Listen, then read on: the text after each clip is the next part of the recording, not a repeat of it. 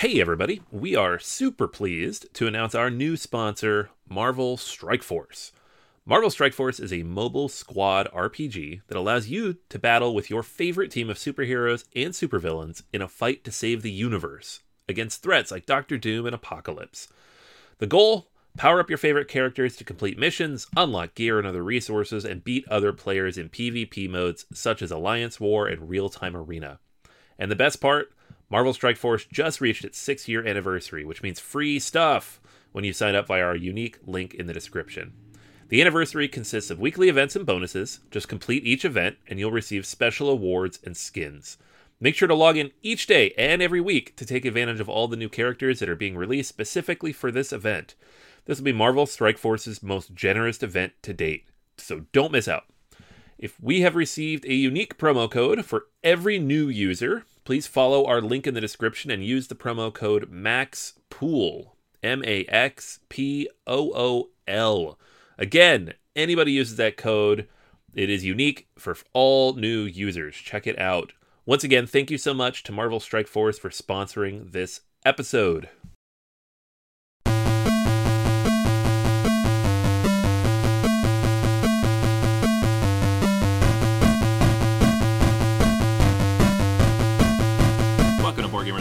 Podcast about gamers and the insane fun we have at the table together. This is Anthony. This is Chris. This is Daniel. This is Drew. Welcome to the podcast. This is episode 29, and this week we're going to be talking about freedom, continuing our features on historically based games. Freedom! All right, guys, so you can find us online just about everywhere. We're on Facebook. Look for Board Gamers Anonymous. We're on Twitter. We're at BGA Podcast. We're on Board Game Geek. Search for our guild. And we have BoardGamersAnonymous.com, where you're going to find 30,000 articles by Drew and 2 or 3 by Daniel and myself. Chris has a few coming up soon as well.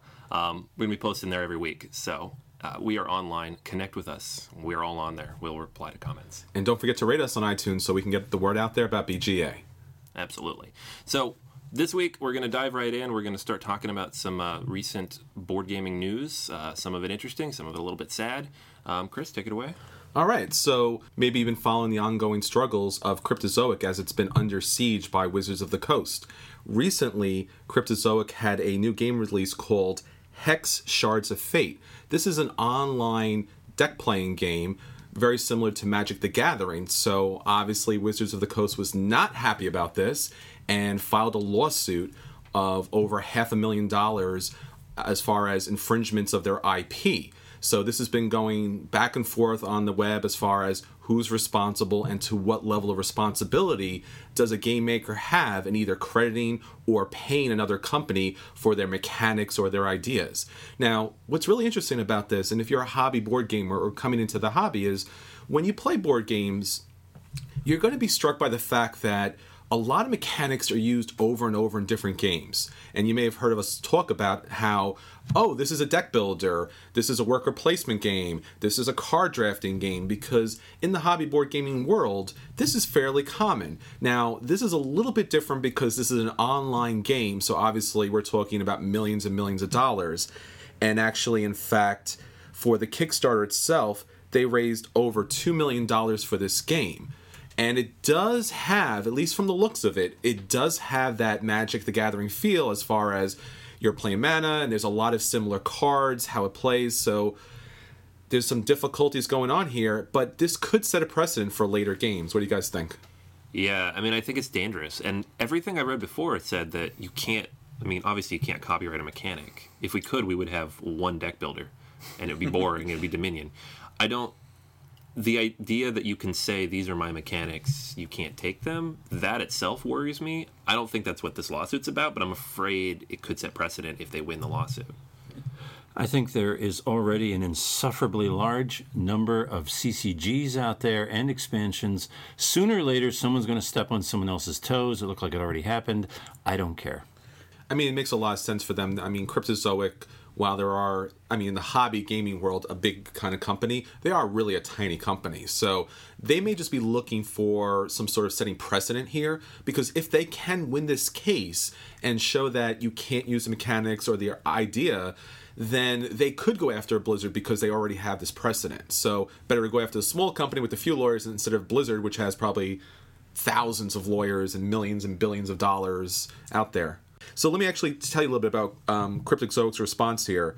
And this is to quote them. We respect intellectual property rights, but the right to make a TCG is not exclusive to Wizards of the Coast. Many TCGs can and do coexist with any IP rights Wizards of the Coast might have. While IP rights are important, so is fair competition. Wizards of the Coast cannot snuff out fair competition and frivolous infringement associations.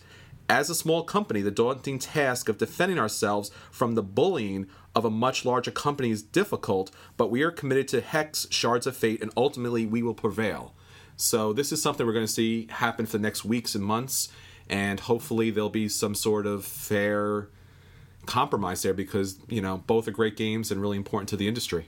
Now, remind me again, Chris, CCG, collectible card game. What's TCG? Trading card game. Sure. Same It's thing. basically same thing on Okay. that.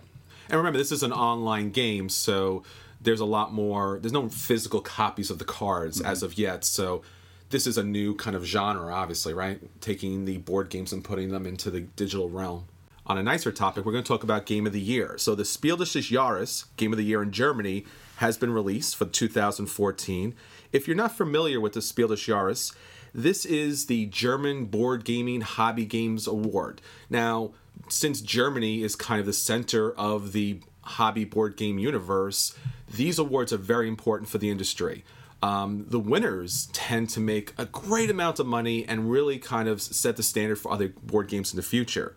So for the Spiel des Jahres for 2014, 3 games were nominated. The first game is Camels Up. Second game was Splendor, which we covered in an earlier podcast. And the third game was Concept. So these games are the family type of games where everyone can play them, a nice kind of entry-level game. And then for the Kinderspiel, these games are the heavy hobby kind of R board games. So Istanbul, Concordia, and Rococo.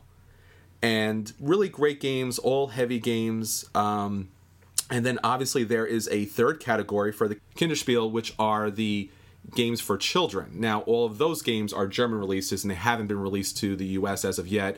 And they have really crazy, difficult kind of German names, which I will not insult our German audience more than I already have in trying to pronounce their names. I think for our side, at least, you know, we're all big fans of Splendor, and hopefully that comes through. And Concept seems like a fun game, more of an activity than an actual game. It's more of a charades, but actually without speaking. So looks like a lot of fun, and hopefully we'll get our hands on that soon too. Now, in that second category, you said it was Istanbul, not Constantinople. Nope. I see what you did there. I'll be here for the next hour or so. Not really all week. And another piece of interesting news. Now, we've all been waiting for the X-Men vs. Avengers Dice Masters game. Yes.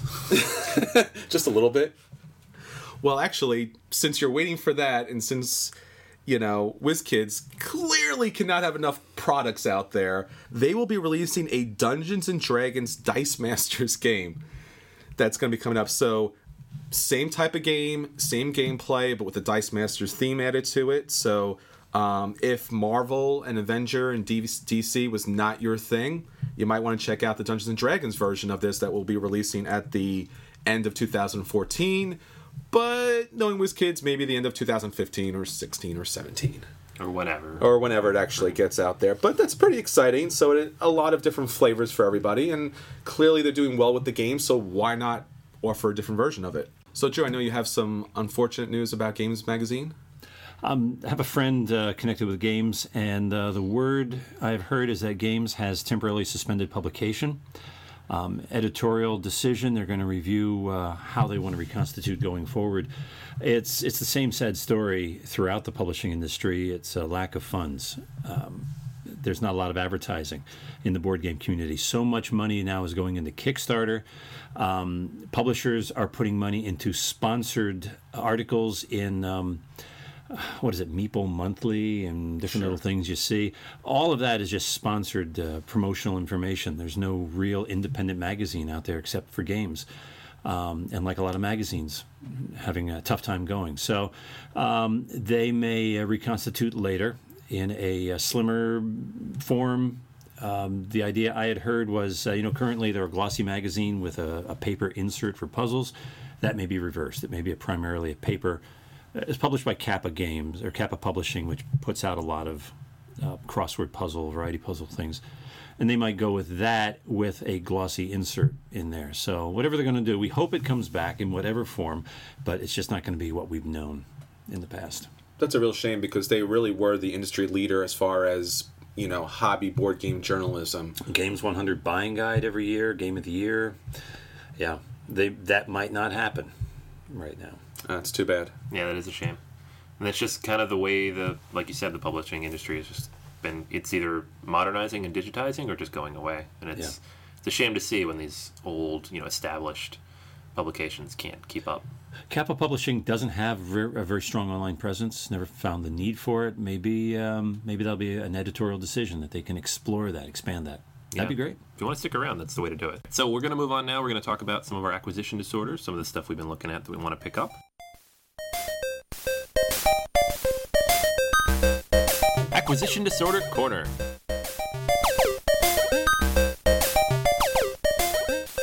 All right, guys, so what has caught your eyes this week? You know what I'm excited about? Dungeons and Dragons.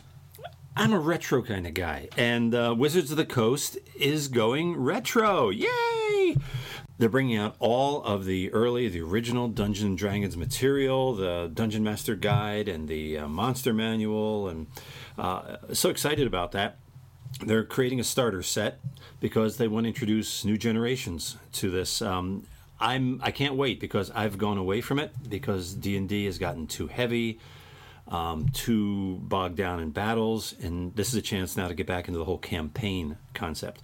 In fact, they're even throwing out a free basic Dungeons and Dragons PDF file you can download, and they say you can develop characters from straight through level 20 with it without paying a thing. They want people to pick it up quickly, learn it, and then have enough experience to jump into the starter set and go into advanced. And that's great. I'm happy to come back to D&D. It's awesome. Yeah, they definitely need to do something after losing so many fans to Pathfinder. Yeah. Yeah, and Pathfinder's going around saying that they're the best seller now, which nobody can really prove. But it wouldn't surprise me if they were, because I don't see many people playing Dungeons & Dragons 4th edition at all. Yeah, the two versions I see hitting the table most often are Pathfinder, and now the second runner isn't Pathfinder, it's Dungeon World, which is a riff on the Apocalypse World gaming engine. But Dungeon World's a great, simple game, and actual D&D is not hitting the table very often. Well, the challenge has always been, once they moved to 4.0, was they were trying to capture the online gameplay. So you had your tank, you had your striker, you had your glass cannon, you had all these types that you would find in a game. The problem was, you could find that in a game.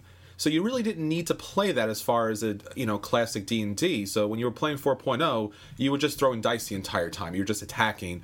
And for a classic D&D player, you want story. Let's build a story. Let's build a character. Yeah. And 4.0 is kind of giving you that really kind of, attack, with not much story to it. So it's good to see that they're going back to the classics. Yeah. Yeah. Wait, is that PDF up now, or that's just coming later this summer? I'm sure this is probably going to hit right around Gen Con. Okay. That would make sense. They have a huge presence. All right. So, Daniel, what have you been looking at? Well, I've been living on Kickstarter recently, and two games have really caught my eye. One is Mahayota, which is a card game based on Hindu mythology, which I've been interested in for a while, actually, and it's beautifully illustrated. The mechanics look interesting. It's very high on my list. The other campaign that's caught my interest, partially because of how amazingly successful it's been, is the Galaxy Defenders Earth Strikes Back campaign, which is to launch 2 expansions to the Galaxy Defenders core set where humanity strikes back against the alien menace. This campaign, with a goal of $40,000, was funded in 5 minutes. That's about 8. Wow.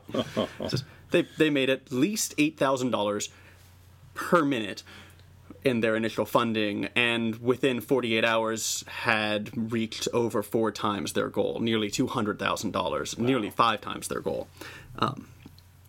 And this, I've been on the fence about Galaxy Defenders for a while because it's an expensive game, and it's in that awkward tabletop board game, card game, RPG hybrid that is really hard to pull off. But the fact they have an $8,000 a minute fan base jumping in to fund their expansions tells me that this is probably a game worth getting my hands on.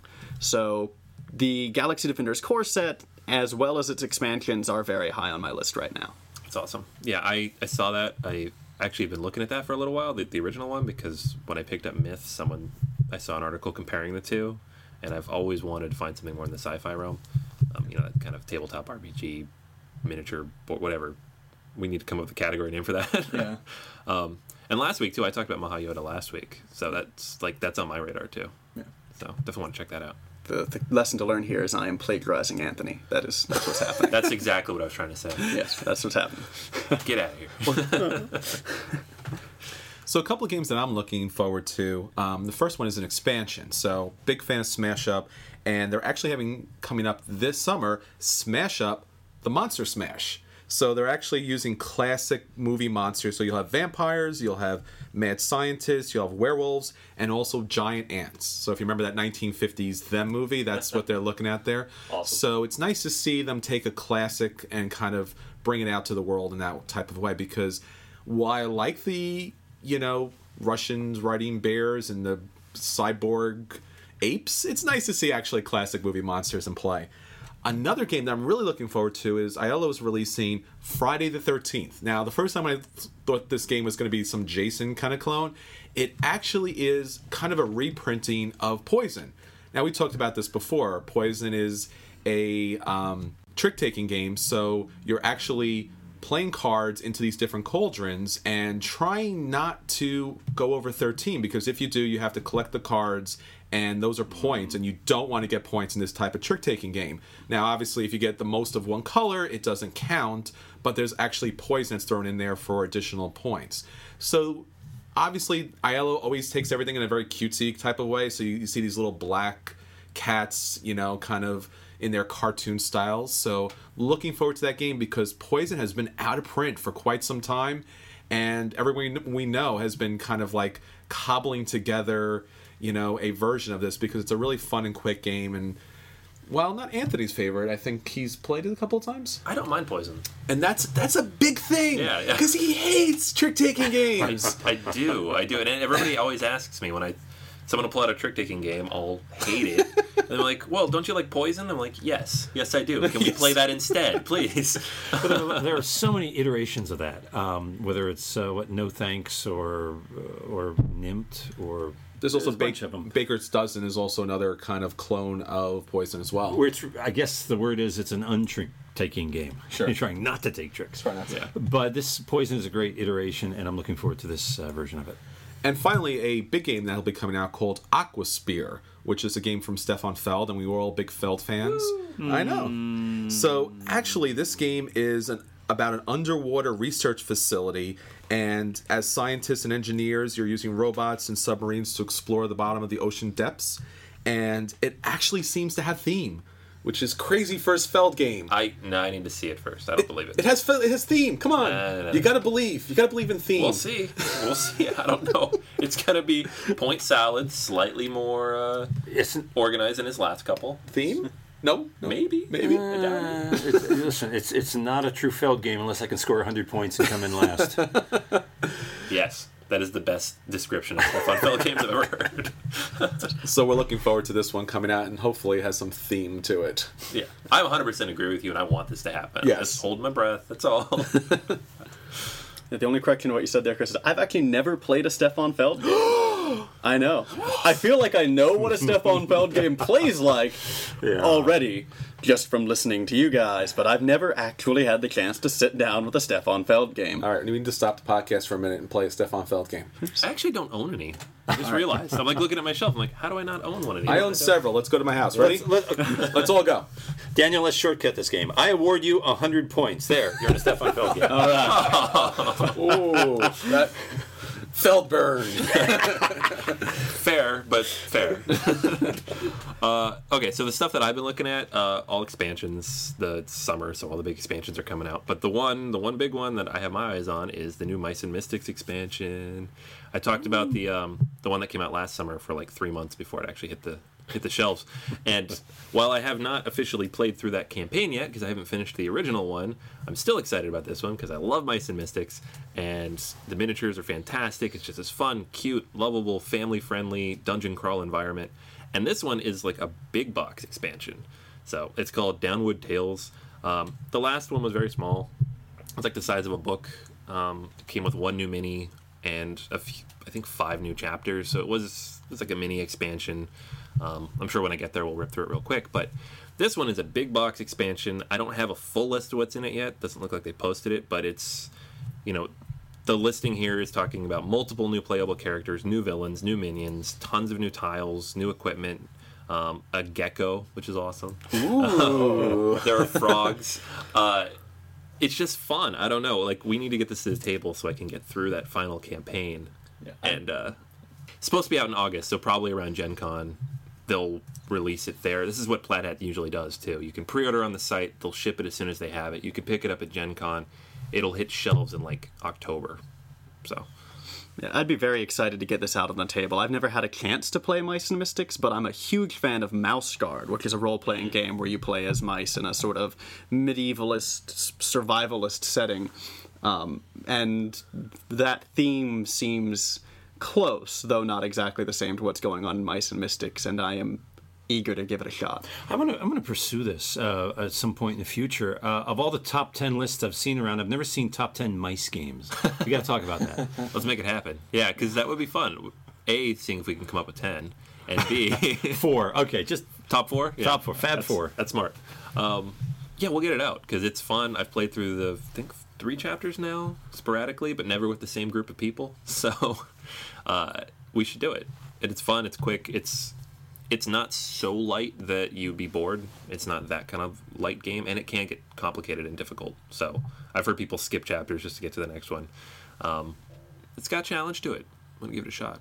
All right, so the one other expansion I have my eyes on is this new map pack for trains. I just picked up a copy a couple weeks ago online. It was on sale, and I like this game a lot. I feel like it adds new elements to the deck building mechanic that other deck builders are not yet exploring, finding a way to put a board out there, actually get more engaged than just building your deck and playing your cards. But the one thing the game lacks is replayability in terms of the map. The map is very set, and there are certain spaces, and Chris has pointed this out to me multiple times. There are certain spaces, if you start there, it's a little unbalanced. Hey, certain spaces, if you start there, it's over. Yeah. Yeah. It happens. I don't disagree, but I still like it, so I'm really excited for new maps. I like the game too. I really like Trains. It's really smooth, really clean. It's definitely a great successor to Dominion. And the cards look beautiful. The board, I don't know what happened with the board. Did they run out of money? Because it's as boring and as plain and as pedestrian as can be. I know that there were some comments, at least originally, that they weren't going to use cubes. They were going to use these little sticks that were going to kind of be like train routes. But coming out with new maps is absolutely the thing they needed to do to kind of punch this game up, because, there are 2-3 spaces where it's just almost kind of given that you're going to win that game, and having the new maps really kind of opens up different gameplay. So I'm looking forward to that. Yeah, and they're ridiculously affordable too. Like usually, sure, like it's $10 for 2 maps. It's a one double-sided map, but it's not like that's totally fine. It's not like Formula D where you spend $40 for the new boards, which is ridiculous. Not spending that. But yeah, I'm looking forward to this one a lot. And that's really all it needs for an expansion is just some new maps, because otherwise the game has a lot of replayability on it. Yeah, and I think they have another version coming out, actually. They're kind of going the Dominion Planes? Planes is coming out? There's Planes, and then there's also a new version of Trains called Rising Sun. Oh, okay. And that's going to be out in September, it looks like. So it's introducing route bonus cards, so it's going that kind of... Oh, okay. Ticket to Ride route, like kind of route building style. That's nice. I could use that too. Mm-hmm. Yeah, it's gonna make it more interesting. It looks like it's going to be a standalone. It's not going to be... the same as the original Trains, and it has a different designer. It's based on his original game, but it's not from the original designer of Trains. But I'll be interested to see how they kind of spice it up. All right, so that's all the stuff we've been looking at lately. Next up, we're going to talk a little bit about Kickstarter. Daniel, take it away. Kicking the Habit.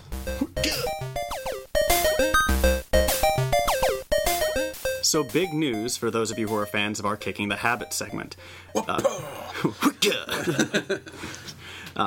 We've decided that to adequately serve the needs of people who are interested in Kickstarter and the people who are trying to run Kickstarter campaigns, we're going to need to be able to respond more quickly and publish more quickly information about these campaigns as they're going on.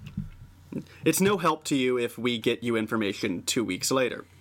So to deal with this issue, we've decided to spin off Kicking the Habit into its own series of articles, its own series of podcasts, and probably some video content eventually.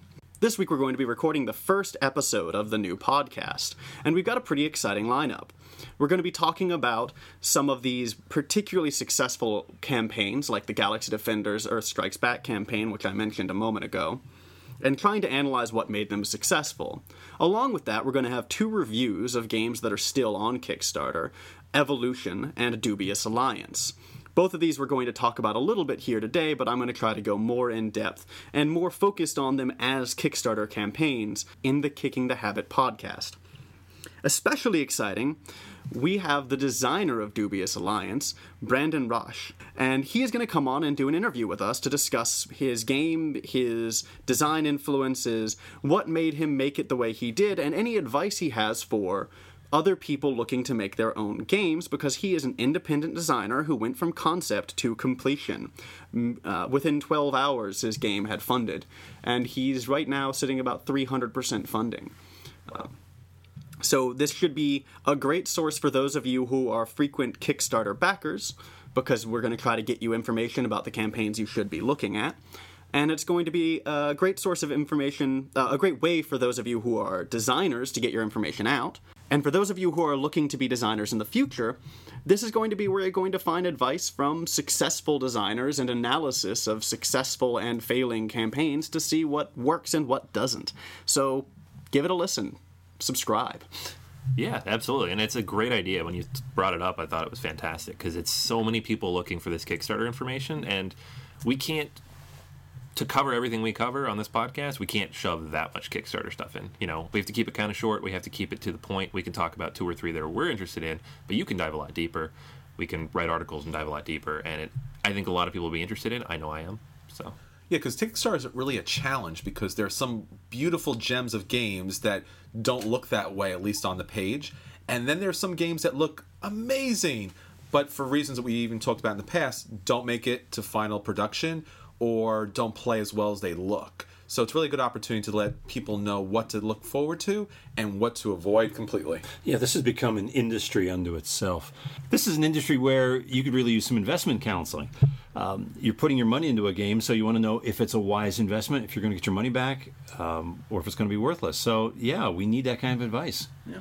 So check out Kicking the Habit for your Kickstarter news, investment advice, and for those of you who are looking to launch your own campaigns, some in-depth analysis of what will help them succeed. all right, awesome. So let's take a look at some of the games we played in the last couple weeks.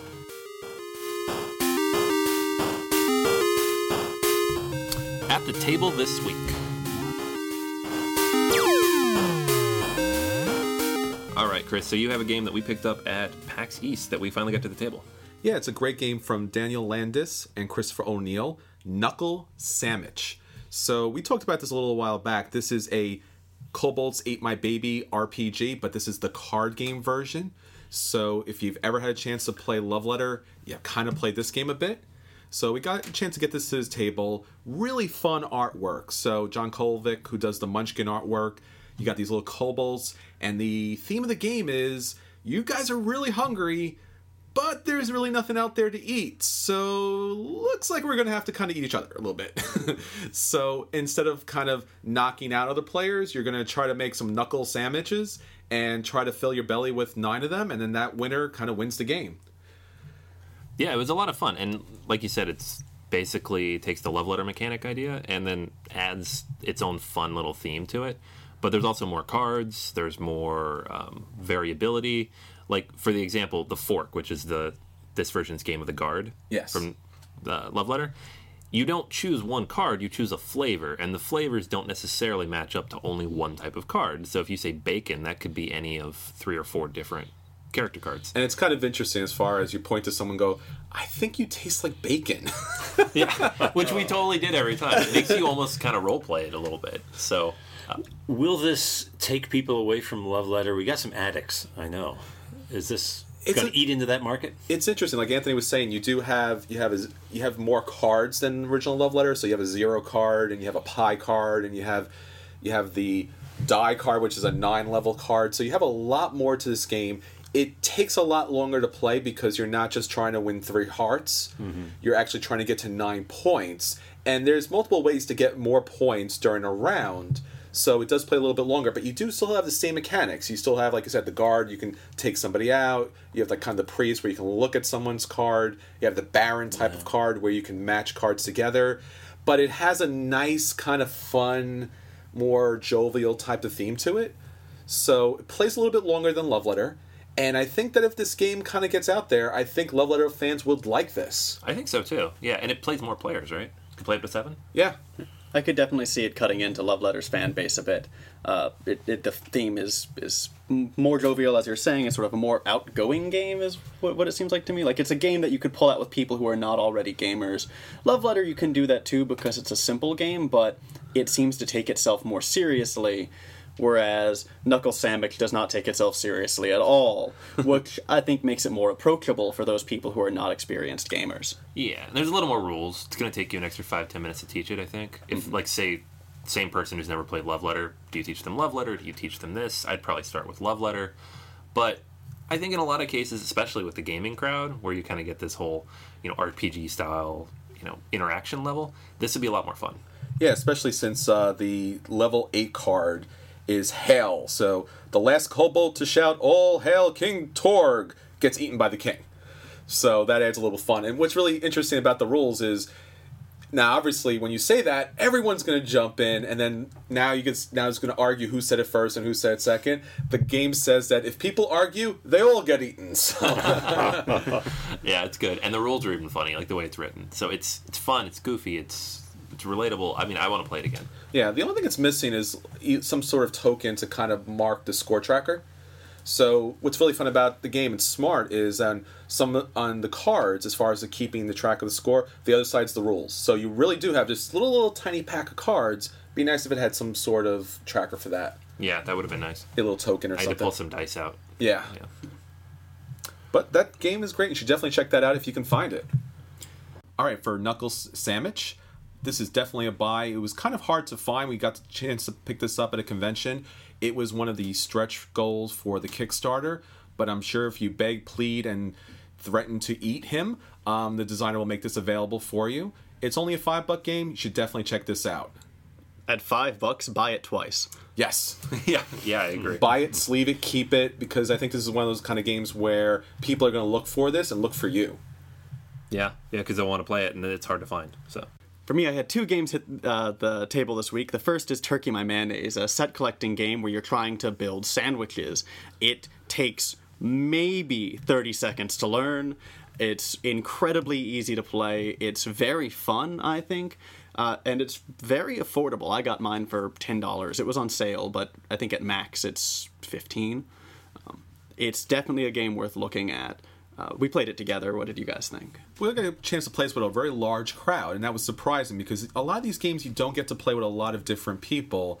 It was interesting because you do have your recipe cards, which are necessary to place in front of you in order to build that sandwich, and then you get these wacky vegetables, meats, and different sauces to kind of add together. So it was fun as far as building that kind of crazy sandwich, but the game is completely random because you might have a sandwich that needs sauce, and you may never see a sauce card for the entire game, or you're building a big sandwich, and people keep grabbing components from your sandwich to add to their sandwiches. The game plays to 50, and you can kind of hit 50 with 2 recipes, because you can add a lot of different things to it. Fun game, really random. I would even say more random than Munchkin in a kind of way. So check it out. This makes me think of the old arcade game, one of my old favorites, Burger Time. Oh, I remember Burger Time. You do, huh? But wow, but taking it from a solo arcade game and then multiple players all trying to horn in on other people's burgers sounds like a lot of fun. Yeah, it was all right. Everything Chris said was my exact experience with this game. So I spent we played for like 30, 35 minutes. I spent the first 25 minutes doing absolutely nothing because I needed a lot of vegetables. I did not draw a single vegetable card. When I did draw one vegetable card, Daniel stole it from me. And then people kept taking my stuff and throwing things at me. So at one point, like the 9th round in, I had no cards in front of me except the recipes because someone had just taken all my stuff. I did actually win the game in the end, which speaks to Chris saying how random it is, because I suddenly just got all the cards I needed, dropped them down, and scored like 40 points off one sandwich. And it does have that kind of screw your neighbor kind of mechanic, because you do have cards that not only can take elements, but whole sandwiches, and you have cards you can throw glass or hair into someone's sandwiches, which minuses points. So you really want to bank a lot of cards early, because otherwise you're kind of in a rough shape for the rest of the game. Actually, I think one of the key moments of where the game turns around, though, is if you pull too far ahead early on, right? So one of the key strategies is don't do that. Don't pull ahead. How does that help? Don't win the game! If you pull ahead early on, you become the target, Sure. and you're never going to move forward. So I was sitting at 42 for like 7 turns while people just smacked me down. While Anthony, because he had no points essentially, was just being ignored, building that monster sandwich over in the corner. This is the same thing we had when we played with the New Jersey folks, which is no one was paying attention to me, and I just kept building this monster sandwich up. And eventually I banked it and won. Right, Sure. I made a 30-point swing in one move, and that just ended the game. But on the other side, I had a huge sandwich that was being built and could not get that last component no matter what, and was just feeding everybody else because they were taking from my sandwich. And I think somebody else had no recipes, whereas I had all the recipes. So there's a lot of randomness to this game. It's fun, it's light, it's quick, but it's definitely a kind of like, I don't care if I'm winning, I'm just enjoying the game experience type of Good game. lightweight game. Yeah, exactly. If you're looking for a lightweight game, I give it a strong buy. I do not, but I didn't pick it up. I got this trick-taking vibe from it. I know it's not a trick-taking game, but it's just like one of those games where you could play the entire thing and get nothing done because of your random, inane luck and what other people do around you. I don't like those kind of games, so... It's a board game version of Burger Time. Arcade games are always random, right? Come on. true. So, I could see how... I mean, I don't have a problem with it necessarily. I just would not buy it myself. That's the rating there. If the game played faster, it's a play. It takes very long to kind of play that game. I think that when we played with New Jersey board gamers, we played for over an hour, right? For that game, at least an hour and a half. Yeah, though that was 9 players, which Sure. is going to slow down any game. Definitely. So, play if you're looking for something just completely random and just completely wacky, but dodge if you're looking for any type of strategy at all. Oh, yeah. If you're looking for anything serious, this is the wrong place to go. The second game that hit the table for me this week is Dubious Alliance, a promo copy of a Kickstarter game that's coming out. And while I don't want to go into it too much in depth here, because we're going to be talking about it on Kicking the Habit, which you should listen to. You can't tell it, but again, I am pointing at you, listener. A rhetorical listener. It came across as a game with a good heart, but some messy application, and that cost the game a lot in value, in terms of play value. We've got some suggestions that I'm going to give on Kicking the Habit that I think could radically improve the game and make it a lot more fun to play. But as it is, it's a borderline game well, it's not really appropriate to say buy, play, dodge because it's not available yet, but I would kick back and wait. I'd played a game from 2013, actually. That's not really serious, but actually is a great strategy game. Not strategy, whatever. It's just a great game. Hightail it. And it was published by Simply Fun. Simply Fun is an award-winning maker of family games. And sometimes they repackage older games and make them very bright and plasticky and colorful. And Hightail it was from 1995, but they published it last year. Eric Solomon, the designer. It's a simple game you can teach to your kids. It's nothing more than moving your 5 little kangaroos around a board in a circle by hopping other kangaroos, and that's the game. Lovely. You start at the start line and the finish line is the same. So you get all your guys around the board, hopping over, and the first one to get all 5 across wins. It's not hard to teach the kids. The only drawback I've found is I've only ever played it with adults, and man, does it suffer from analysis paralysis. Yeah. Here's the thing: they give you this little neutral kangaroo to help you make your moves, so you can pick your guy up, put the neutral guy in its place, and practice trying all these different moves. So it encourages it, and that way you never forget where you started from. It encourages you to take as much time as you want. Otherwise, man, I love it. I would still say it's a buy because easy to learn, lifetime to master. Yeah, I had a lot of fun with the game. We didn't quite finish the game we played. We were just running with through it. With 4 adults, it's a long game. Long, yeah. But it was really cool, like, towards the end of the game when everybody had spread out around the board. And I think you and Chris both did this, where you had guys way back behind the starting line, and you shot all the way to the front with, like, 10 jumps. Yeah. I love that. That's really cool. You're never really out of the game. Yeah. I do think there's a challenge with this game because, as Drew was saying, maybe you're never out of the game, but there are situations where just by chance or maybe by strategy, your kangaroos could get left in a position where they can't benefit off another kangaroo. So you might get stuck and have to go one, and then you're just going to be pulling your hair out for 15, 20 minutes because you just can't lock on to somebody else. But that's what happened. My guy was even behind yours, farther behind. And you kept moving yours out of the way, and I had to keep moving. Finally, I was able to jump and move around the board. Yep.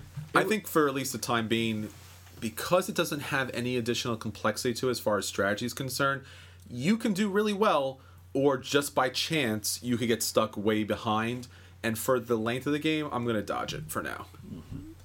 Well, you guys should know Simply Fun Games anyway. A great family game maker. Yeah, I'd put it as a play.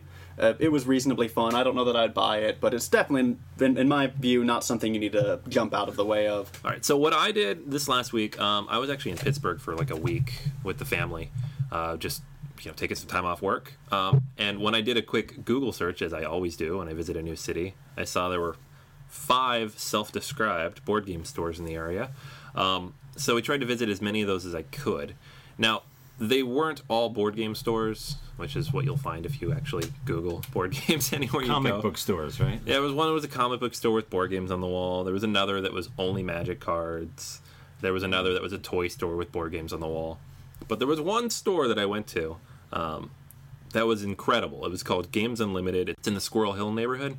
So if you're in Pittsburgh and have not heard of this place, you should definitely check it out. I've never heard of Squirrel Hill. I'd like to find that. I know. I saw one squirrel the entire time we were there. That's why it's not Squirrels Hill. Yeah. So I saw the squirrel. So we stopped in there, and these guys were fantastic. They were really nice. It was some of the best board game selection I've ever seen in a store. They didn't have any play space, but they themselves manage multiple meetup groups throughout the week. So if you're in the area, stop in there. Tons of different places to play. So the store's been around for like 35 years. So they've been there for a long time. They're like an establishment in this neighborhood. Obviously, it was new to me because I just got there. But I think I went there 3 times over the week because we just end up in the neighborhood. And I was like, I'm going to stop back by there. But they had a really nice selection. One of the coolest things, though, is that while I was there, the owner there was showing me some of the local games that are published by local publishers. All right, so one was by this guy who does a lot of print and play games in the area, and they sold a bunch of his stuff, but his name's Todd Sanders, and I haven't actually gotten a chance to play it yet, but it was like $8, and it was this print and play kind of 2-player strategy game. I'm going to give it a shot. We'll talk about it in the future. Another one I picked up was called Morels, and it's basically this 2-player strategy game where you're walking through the forest and foraging for mushrooms. It's kind of a funny theme because the whole point is that you have to find mushrooms, trade them to buy more resources to find more mushrooms, and then cook said mushrooms and eat them. And that's how you score points. Does that have a Pittsburgh connection, or you just happened to buy it there when you were... It does. It's from a Pittsburgh-based designer. I know this is... Really? Oh, wow. Yeah, this is a wide release. I played that. It's a great game. Have you played it? Pittsburgh. Wow, there's more to it than I thought. Yeah, that's how he pitched it to me. It's Brent Povis, and it's 2 Lanterns Games. So, and this is, somebody from Pittsburgh, and I haven't gotten a chance to play it yet, but his pitch was, I like this better than Lost Cities, so I went with it. I've been meaning to pick up Lost Cities just as a quick 2-player strategy game, and so that was an easy sell for me. Right. So this will hit the table very soon, and we'll talk about it. But it was just a lot of fun, and it was just cool to see that kind of camaraderie. Like, these are the local designers, check them out. And it was just this community that I obviously walked into. And that was basically what I did for my gaming, in addition to spending like 5 hours learning how to play War of the Ring on this vacation. Wow, those gamers in Pittsburgh are lucky. All right, so let's move on. We're going to talk about our feature review today, and that is Freedom. Freedom!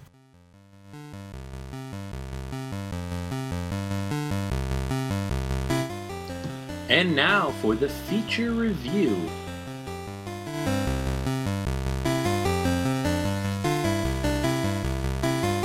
The game of the week, or the game of the 2 weeks, Freedom, the Underground Railroad. Academy Games, basically they hooked up with designer Brian Mayer, who started this on Kickstarter. It was a game called Conductor. And he probably had trouble funding it because everyone thought it was a train game. So it got changed to Freedom, the Underground Railroad. And it's about conducting slaves from plantations all the way to Canada.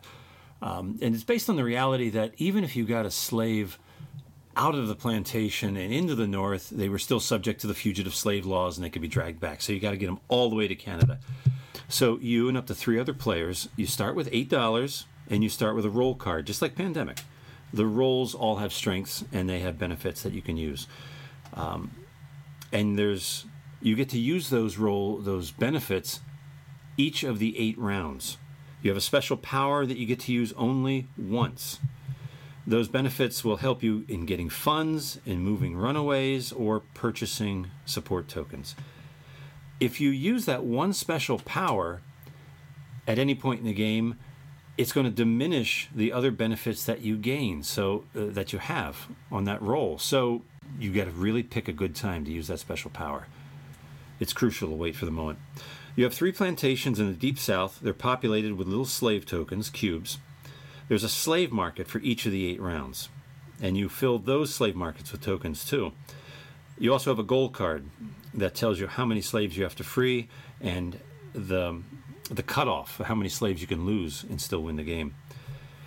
We can talk about that later because the whole notion of acceptable losses this game makes you think about that twice. It also has a card mechanic that makes you think of Twilight Struggle, in that there's 3 time periods, and there's specific event cards that are tied to each of 3 time periods.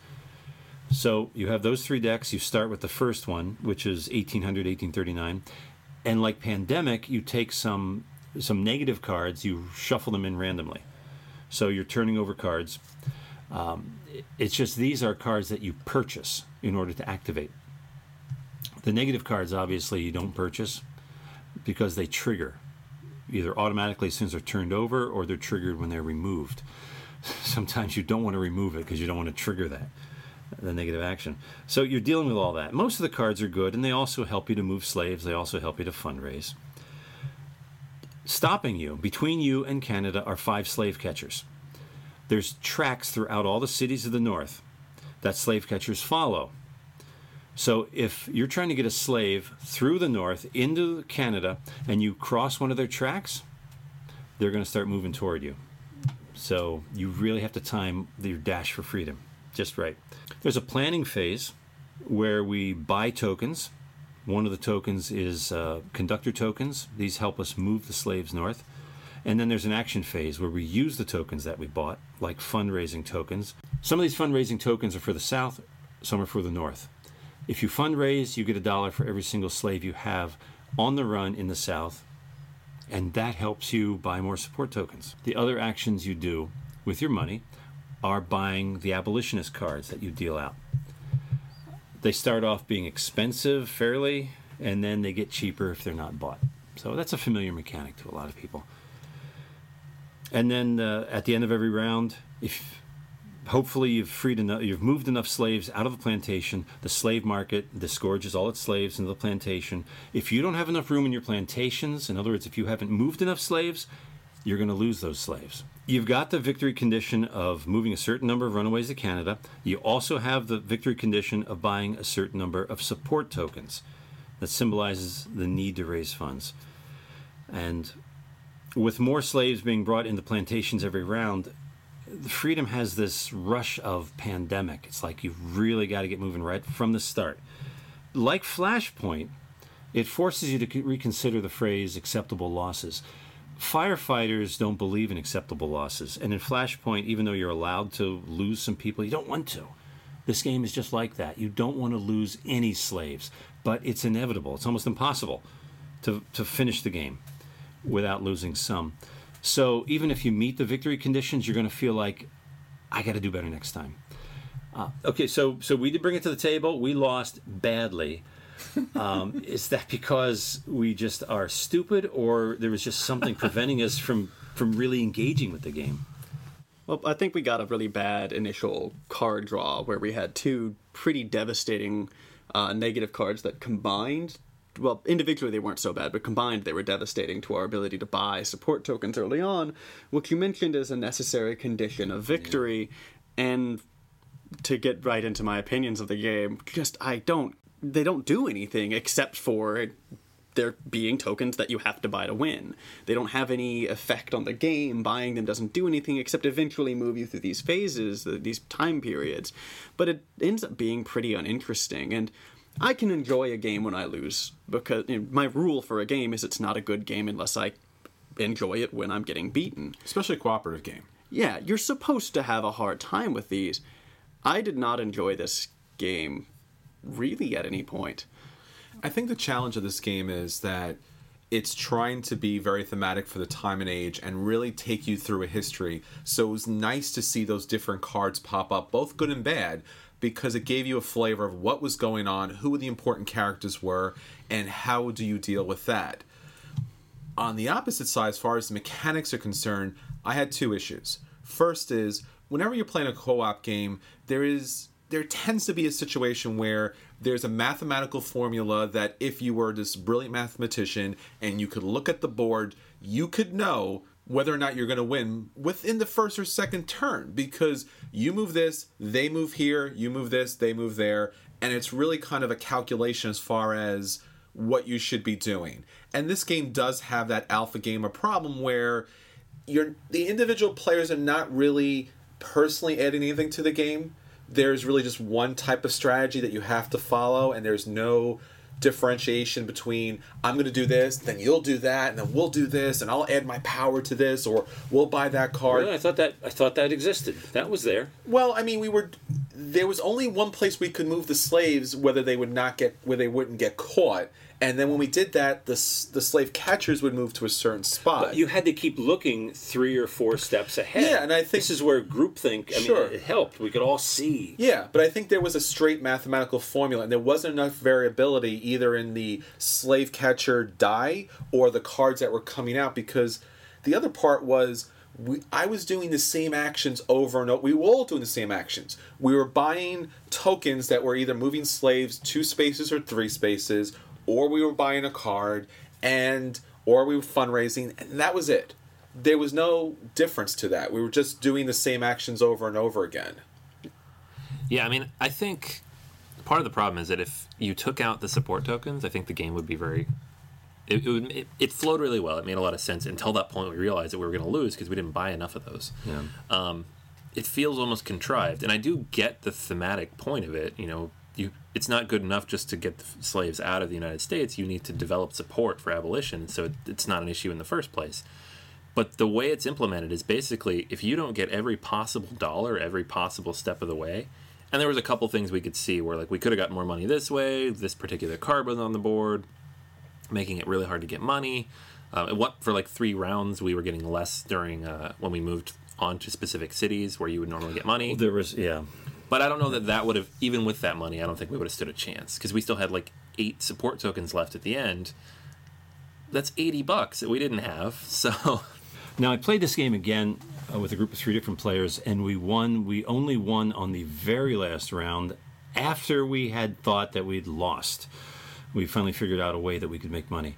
I think it's reminding each other what our task is. So, Drew, for you, is this game a buy, play, or dodge? As much as I love this, it's a definite play. It's a worthy game. You've got to try it out. I would have to say that because it's the theme, but what ruins it is the unthematic support tokens. But play it for the cooperative aspect of bringing slaves to freedom. The Civil War is all about battles, and here's a chance to visit that time period with something positive. Great. Daniel? It's a very interesting theme, a beautiful board. I like the way it looks. I absolutely despise the way it plays. It wasn't just hard, hard is fine. It wasn't just slow, slow is fine. It was boring. Right? We mentioned the roll cards all essentially are the same. Imagine Pandemic if you had every card being, I can move 2 cubes instead of 1. Woohoo! This is the firmest dodge I've given so far, I think. So for me, since this game has great components, great theme, great look to it, I want to say play, but the gameplay and the mechanics are so boring. And when you play a game to make interesting choices. That's what gaming is all about, making interesting choices. This game doesn't have interesting choices, and I'm going to have to dodge it. I agree with Drew. I think it's a worthy game. I feel like it borders on the level of finding a way to evoke emotion while playing a game, which is almost artistic in the way it does it. I also agree with probably more Chris than Daniel. I don't despise the boringness of the game, but I did feel a little bored throughout, which, to be honest, I felt bad about because I felt like I was in a history class. Like, oh, this is important. I shouldn't be so bored. But it is, like, the length, the duration, and the fact that you know way too early if you're going to lose and you still have to finish out that game. Game like Pandemic, you can get to the final round and still feel like you could pull it out and then not, and that's fine. This game, we knew really about halfway through the game we were going to lose. And I feel like it probably like that a lot because of those support tokens. Once you know you're not going to be able to afford them all, you're not going to be able to afford them all. So less emphasis on those, definitely. So I would say it's definitely worth playing. I would definitely not buy it. And I don't know that I necessarily want to play it again, but I'm happy I played it the one time. All right, and that's our review of Freedom. All right, guys, so that's everything for this week. Remember to stop on by the blog and check out some of the articles we have up there. And definitely check out Daniel's new Kicking the Habit podcast. We'll be waiting for you. Kick it. All right, so that's everything for this week. This is Anthony. This is Chris. This is Daniel. This is Drew. Until next time, we'll save you a seat at the table. All righty, guys. Let's get on to the next episode. Well, let's get some Feld out because Anthony. Yeah. You guys don't know anything about Feld. I know about Feld.